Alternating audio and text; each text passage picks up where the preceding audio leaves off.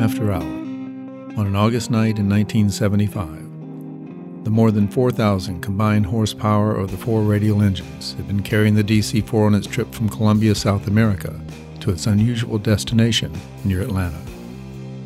Though the pilot, Bob Eby, was only 27 years old, he was totally confident in his ability, and with the landing he was about to make, he would need to be. Just months earlier, he had cobbled the DC-4 together from parts resting in an aircraft graveyard in Arizona, and had brought the old cargo plane back to life. Now, it was on its way to make a delivery of 7,000 pounds of marijuana to a crew of young smugglers waiting in the backwoods of Georgia. With the glow of the lights of Atlanta passing a scant 45 nautical miles off to the east, Bob Eby reduced power to set up for his landing. By the time the story of this flight had played out, Bob Eby and a host of others, including Marty Rollins, the young Atlantan who had put the deal together, would have been arrested and released. The airplane would become a tourist attraction, and then become the star of one of the worst movies ever made. What would make this smuggling run so different, creating local legend and earning the admiration of almost every pilot who hears the story? It's because in the dark of night, Bob Eby landed a DC-4 full of marijuana on a crude strip of just over 1,000 feet, a strip that only days before had been carved out of the slope of a mountain. And he did such a good job, the DC-4 would be flown again out of that very strip. This is Episode 5 of Fly By Night, the nearly impossible landing.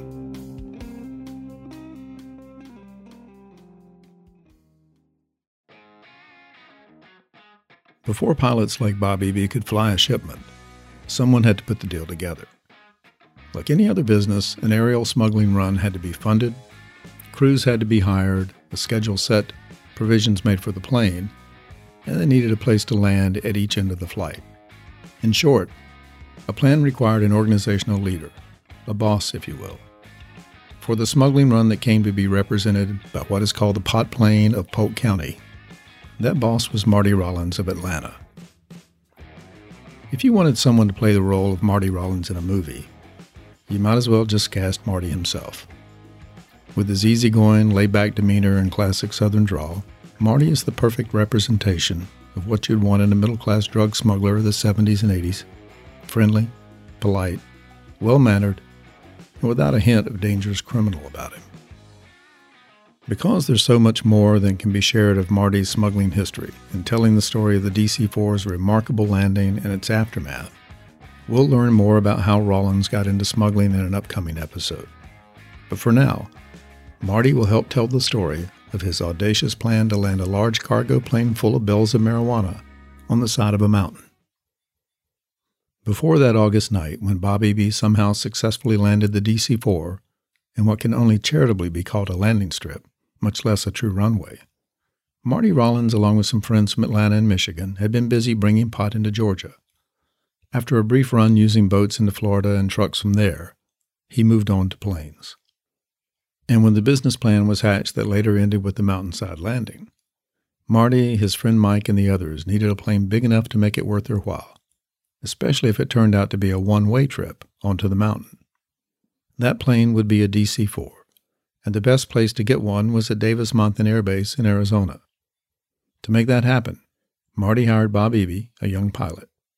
Here's Marty Rollins with how that part of the story began.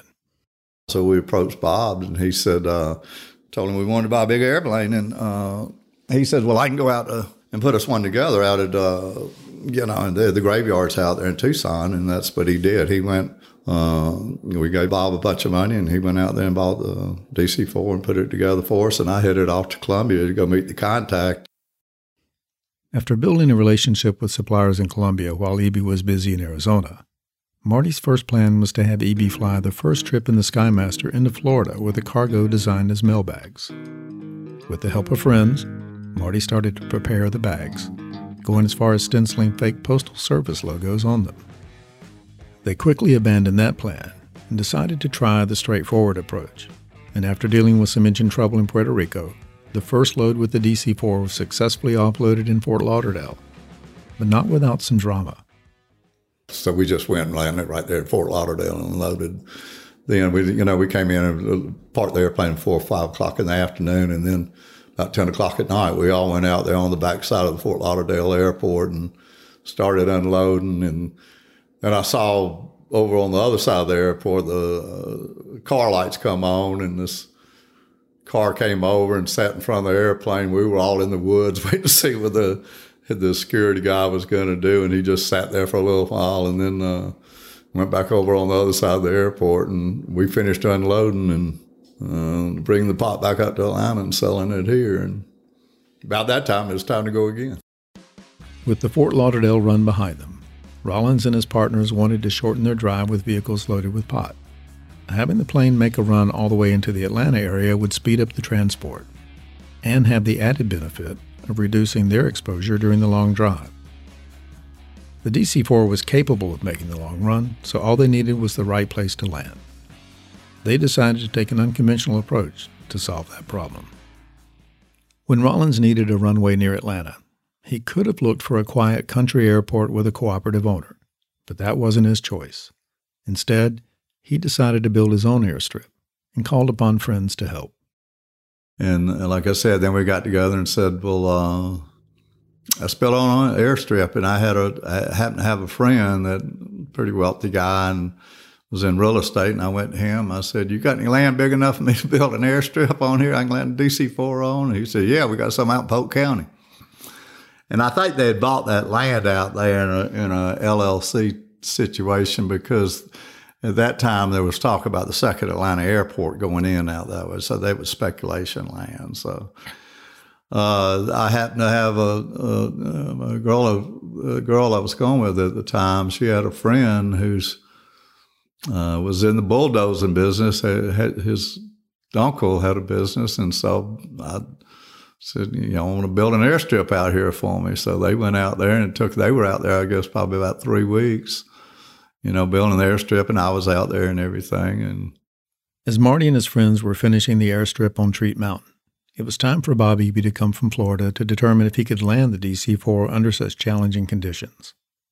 Marty recalls Eby's response and his suggestion on how to help him identify the end of the strip in the dark night. And then Bob came up and he said, yeah, that's fine. Ain't no problem. He says, see that tall tree down there at the end of the runway? He says, put a guy up in that daggone tree with a big light coming out of the top of that tree, so I know where the end of the runway starts. And so no problem. So we put a guy up in the tree. And so let's review this part of the plan. Bob Eby will be bringing a very large and very heavily loaded cargo plane in for a landing at midnight in the sparsely populated, hilly, and very dark countryside northwest of Atlanta. He'll be heading for what can barely be called a runway that will be lined on each side by the equivalent of Christmas tree lights powered by a portable generator. And to mark the end of the runway, he has asked for someone to climb a tree and use a bright light as a beacon. Marty Rollins picks up the story again, with the unfortunate result for the man in the tree. When Bob came in that night, he knocked the guy out of the tree, and he caught the top of that tree right there, and then he landed. A trucker had seen the plane come by, and Bob had turned on his landing lights right before he landed. Now, what the hell did he need the guy in the tree for? If he's going to turn his lights on, well, I thought that defeated the purpose. So a trucker was coming by and saw it and thought it was a crashed airplane. So police were out looking for that. And as I was leaving, and Mike was following me in his truck, I was in my I had a new Chevrolet Blazer, and as I was leaving, Mike was following me. He stopped where he was going to unload his pod, and I went on in and came to this little town, the next little town up there, and a police car was backing out of the police station. I stopped for the red light, and he just kind of rolled up next to me with his window down and says, how about pulling in the police station over? And I said, well, what for? He said, well, I don't know. He says, somebody just called and told me to stop a red Chevrolet Blazer, and you're it. During the next hour, Marty waited to see if the other members of the crew had gotten away in their trucks filled with pot. But it wasn't long before the small-town jail began to fill up with what would eventually be 14 people arrested, either that night or soon after. And though they wouldn't know it for a while, during what seemed to be a night of bad luck, Rollins and his crew would be gifted with a get-out-of-jail-free card in the form of a bad warrant. Before that happened, Rollins, his partners, and their crews would have the experience of a week-long stay in a small-town Georgia jail. So they took me into the police station, and I sat there, and about 30, 40 minutes later, the guy who was driving the truck came in. So we acted like we didn't know each other, and then after the police had kind of gone out, it didn't look like anybody was in there listening to us. I asked him, I said, well, the truck's empty, right? And he said, nah, he says, and there's 3 other guys laying in the back of it. They went and got a warrant for moonshine. Well, this officer that pulled the truck over used as an excuse to get a warrant that he thought it was a moonshine operation. But he had no reason to believe there was a moonshine operation. So the search and seizure law is such, the seizure is one thing and the search is another. He didn't have the right to seize it, so they didn't have the right to search it. So they call it the fruit of the poisonous tree. Everything came from that stop of that truck, where any evidence they found after that is all no good, because it all has to be thrown out, because everything revolved around the stopping of the truck. And it went back and forth for months and months. They knew they had a bad bust and everything, but the federal government knew it was real iffy, but it made so much publicity that they couldn't just ignore it, And so basically they just let it die. With their good fortune of a bad warrant becoming their walking papers, Rollins and his partners had still paid a large price for their attempt to land their DC-4 on Treat Mountain. Not only was the plane and most of its load seized, they faced substantial legal fees, and now law enforcement would be keeping a close eye on them. But the story of the DC-4 itself, which had come to be known as the Pot Plane of Polk County, didn't end with it being abandoned in the Georgia Hill Country. Now, a new cast of characters would enter the life of the old Skymaster, and working together, they would use the plane to make one of the worst movies ever made. With Marty Rollins and most of the other smugglers arrested that night or soon after, their old Douglas Skymaster was seized by the government and appeared doomed to be abandoned, until it was rescued by a local pilot with an ambitious plan to capitalize on the plane's newfound notoriety. It didn't take long for the abandoned DC-4 to become a local tourist attraction. For weeks, families and teenagers in search of a cheap date had made the drive out from Atlanta and nearby small towns to have their pictures taken with the notorious Pot Plane. Taking notice of the local fame of the plane, and never one to miss an opportunity to make a dollar, a lawyer who was also a Georgia state representative and a pilot, named Jim West, bought the DC-4 with $20,000. And with an ego sufficient enough to propel him to enter movie making, West and his almost all amateur crew made a full-length film called The Polk County Pot Plane, a strong contender for being one of the worst films in the history of bad films. Of course, Jim West didn't set out to craft a film with embarrassing production values, bad scripting, and amateurish acting. According to a report in the small-town paper of the area, West claimed he was making a film that would rival one of the biggest hits of the time, Steven Spielberg's Jaws. Though West was an active pilot, including owning and flying a helicopter, he knew that flying the DC-4 for the movie was beyond his abilities and experience. That's when West began to look for a well-experienced DC-4 pilot and found him in Jim Thurman, who had a DC-4 of his own that he was operating out of South Florida airports. Jim Thurman was flying cargo runs in the Caribbean and Central America and was willing to travel to Atlanta to meet West and decide if both he and the stranded pot plane would survive an attempt to fly it off the mountainside strip. After deciding to attempt the takeoff, Thurman returned to Florida to prepare for the move to Georgia. With the optimism of a young pilot, Jim Thurman loaded his own DC-4 with his household goods and even a Honda Civic he planned to drive around Atlanta. Arriving in Georgia, and with the help of people from the film crew, he pushed the Civic out of his DC-4 onto the top of a van owned by one of the actors in the film. Then they drove it to an embankment, and with some boards to make a ramp, drove the Civic off the van. The point of telling this little story? It's to illustrate what some may describe as the "hey y'all watch this" atmosphere of the production of the film, or more charitably, you could call it the can-do attitude of everyone involved. Jim Thurman picks up the story with his memory of flying over Treat Mountain with Jim West in his helicopter for a look at the challenge ahead. I forgot exactly what the day was or how we did it, but got in his helicopter and went up to see the airplane. And I looked it over and, didn't start it or anything. I just looked to see what was there and what the strip was like. He had some good traits, because it could be said of me the same thing, but old Jim was a hooker and crooker and tried to beat you out anything he could. And you ain't going to fly this thing. I said, man, don't you start that, because I am going to fly it off if it works. Change the spark plugs and check the fuel on it. Well, I did it with a stick to see how much fuel was in it, and we pulled it down to like a level place, and a bunch of other work on it.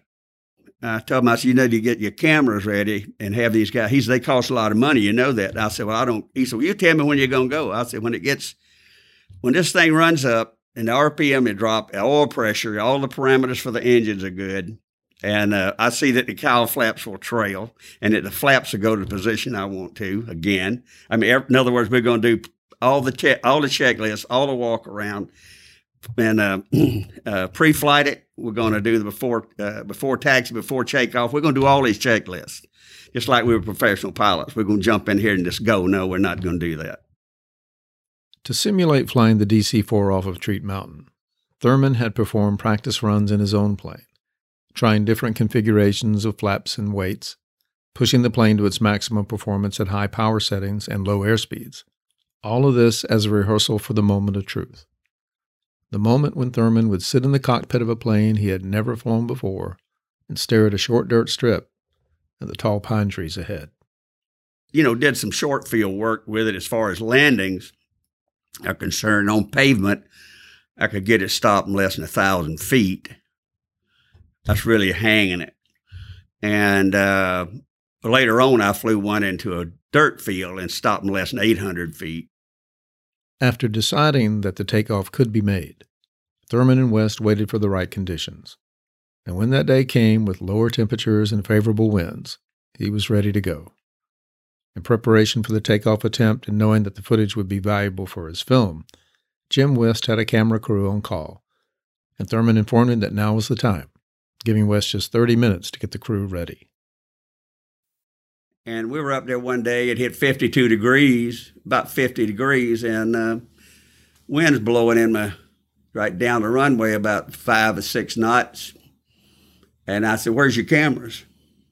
He said, I go get them. I said, well, I'm leaving within I'm going to give you 30 minutes, and I'm leaving. I decided to make the takeoff, and he got in a helicopter and left. He knew. I told him I may stop at Bear Creek. So anyway, the three of us, Bobby Watson, Charlie Stallnaker, and myself, were in the airplane when I took it off. And it's kind of on a little bit of an uphill area. It started down to the left and, bouncing on that hard ground and it felt like it was on, it feels like lead when you see something out there at 1,400 feet in front of you that's tall, like a pine tree or something, bunch of trees. You start thinking, all this stuff I've done to make myself secure in the knowledge that it will do what it's going to do. It kind of goes out the window. I don't know where you get a high or whatever. You just kind of in a state of, and I wouldn't call it animation. But anyway, got off and flew down to Bear Creek and landed there.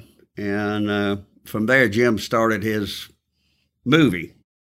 Now, if they'd have had some real direction, they'd have made a real good movie. But they made a terrible, terrible piece of film.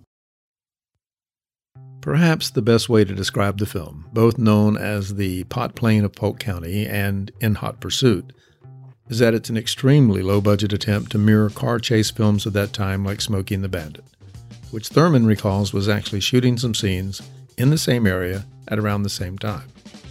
Once the big Douglas Skymaster was off the mountain, the decision was made to shoot the landing and other scenes at an area airport that could more safely fill in for the dangerous strip at Treat Mountain.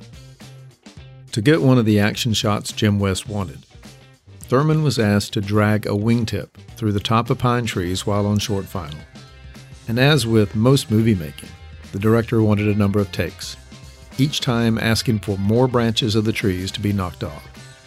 For Thurman, that meant successive runs at higher speeds each time.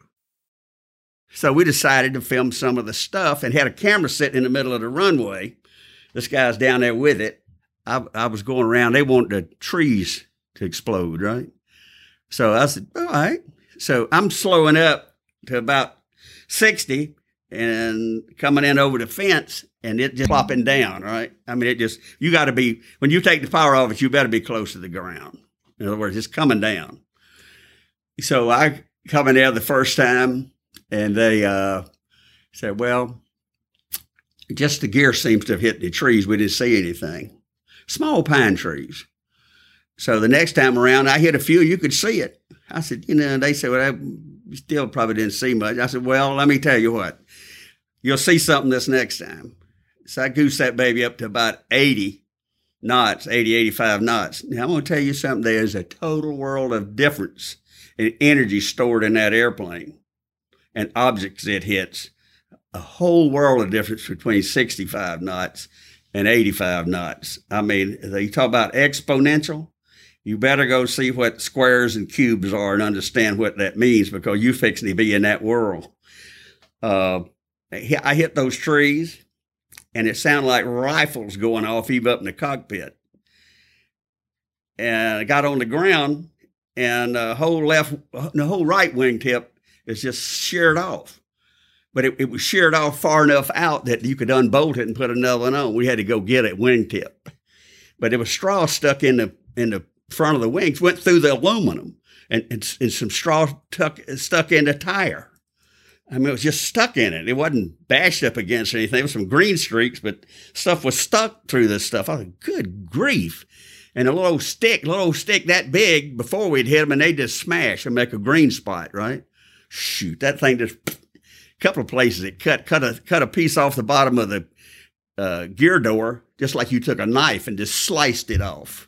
Just a little bitty piece. You could tell what it was because there's pieces of the bark on up the top of it. Whoa. The fact that no one died during the filming of Jim West's movie, now to be seen on YouTube as In Hot Pursuit, is a tribute to good flying by Thurman and to great luck in the case of the numerous car crashes sprinkled throughout the movie. Almost all performed by local amateurs. The car and truck stunts included the shearing off of the top of a car passing underneath the trailer of a truck, while the driver is protected only by a football helmet while bending over as low as possible in the seat. And then there's the escape of the drug smuggler prisoners from the roof of a county jail, filmed at the actual county jail, when a helicopter hovers feet over the roof and 4 men get into and onto the helicopter, with 2 simply crooking their arms around the skids, all without a single safety harness, as the helicopter flies away. Over the years, the film has occasionally been shown in a local theater, offering a way for the area population to relive the glory days of the Pot Plain of Polk County. Jim West and a number of others involved with the film has since passed away. Pilot Jim Thurman has retired to a far more quiet life and is no longer active as a pilot.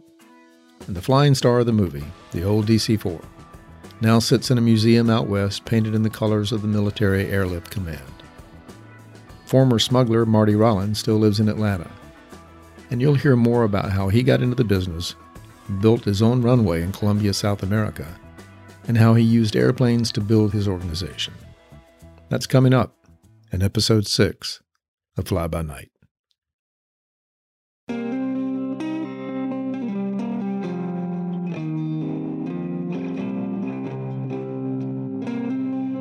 Fly By Night is brought to you by Midnight Flyer Media.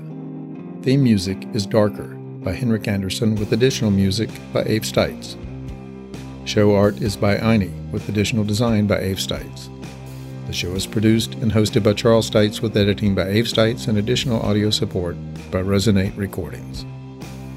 If you like what you hear, please leave a rating and a review, and subscribe to Fly By Night wherever you get your podcast. For photos and more on the key players in each episode, visit flybynightpodcast.com.